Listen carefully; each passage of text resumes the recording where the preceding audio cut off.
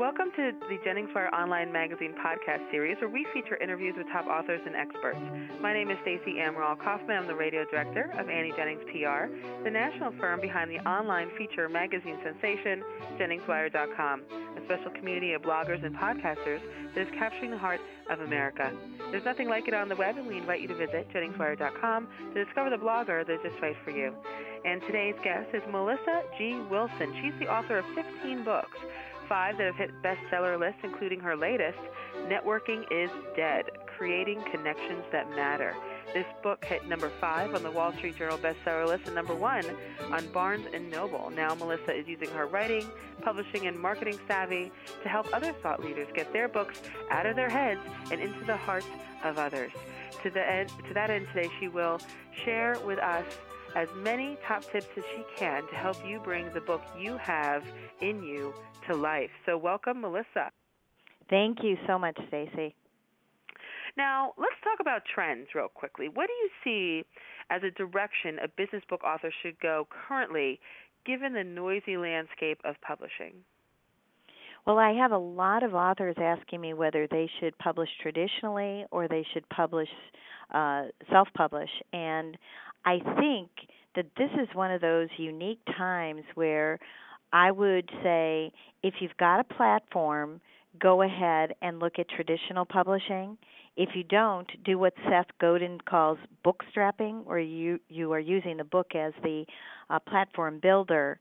And that's an important thing to know, because if you go through the process of looking for an agent and then hoping that you're going to get picked up, they're going to want the platform. So that's certainly an important thing to consider. Nowadays, self-publishing is easier than ever, and that's what's creating the noise. So the rule of thumb that I'm hearing from other experts, and I concur with, is definitely focus on the very best book you can possibly create. And my recommendation is take a look at building a team and self-publish if you haven't built the platform. And then if you have a platform, one of the things I find myself doing with authors is adding on another piece to it. A lot of business book authors are doing self-help books. So I have an author now who's creating a book, and we negotiated outside of the traditional book contract with a major publisher, a guidebook or a planner. And so those are some of the unique things you can do now, and the author has the rights to the planner. So I say it's like popcorn at the movies.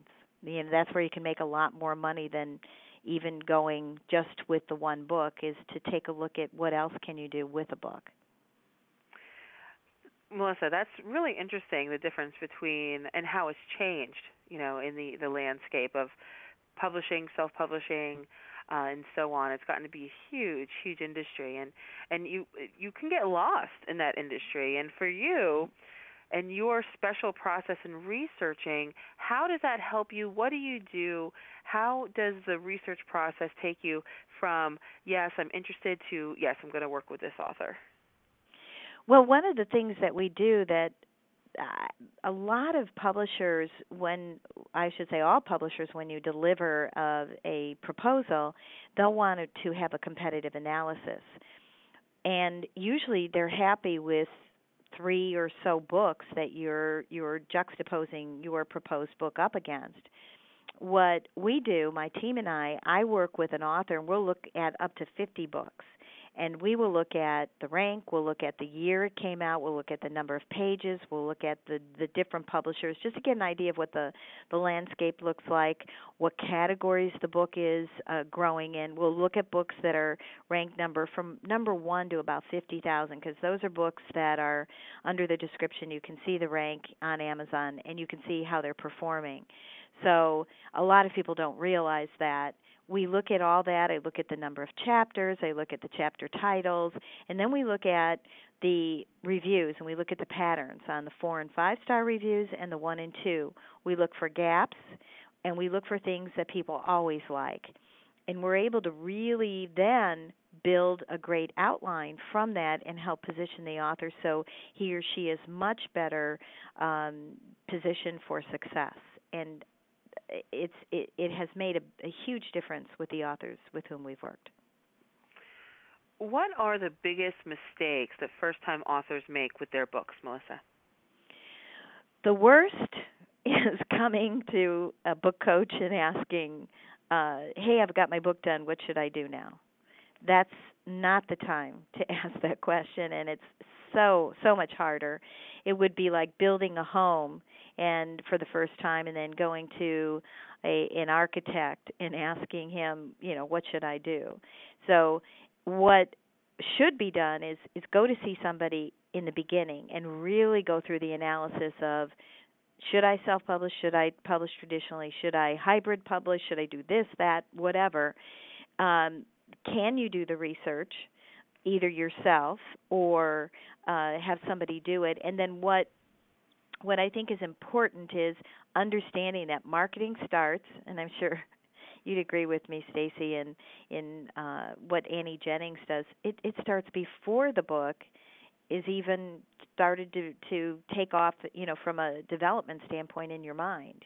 What you might be interested in might not be at all what your book turns into. There are a lot of clever things that you can do as a book author, and why just go for it without doing the research first. So don't do the book before you talk to some experts would be a suggestion. And what would be one of your best tips for book success, Melissa? I would say number one would be do the research or get someone to help you do the research. And then another one I'll add in would be take a look at understanding that one of the big things you can do today is create a series. So you can't copyright a title, so somebody can take the title that you have, and that's just the way it is in the book world. However, you can definitely develop a series and trademark it, like the Dummy series. So a lot of the authors I work with now, we talk about what would it look like if you do a series, and what Amazon has is an algorithm that cross-sells a series. So when you load a book up, when you're ready to go and create a book through a site like CreateSpace that's owned by Amazon, it will ask you, is this part of a series? So that's a huge opportunity, and we talk a lot about that to our clients, and it's a really neat area to take a look at for yourself so that you can get the most out of your publishing efforts. Well, Melissa, I wish we had more time. You have so much insight into the new book publishing industry and marketing industry and all of that. I mean, it has changed so much over the years.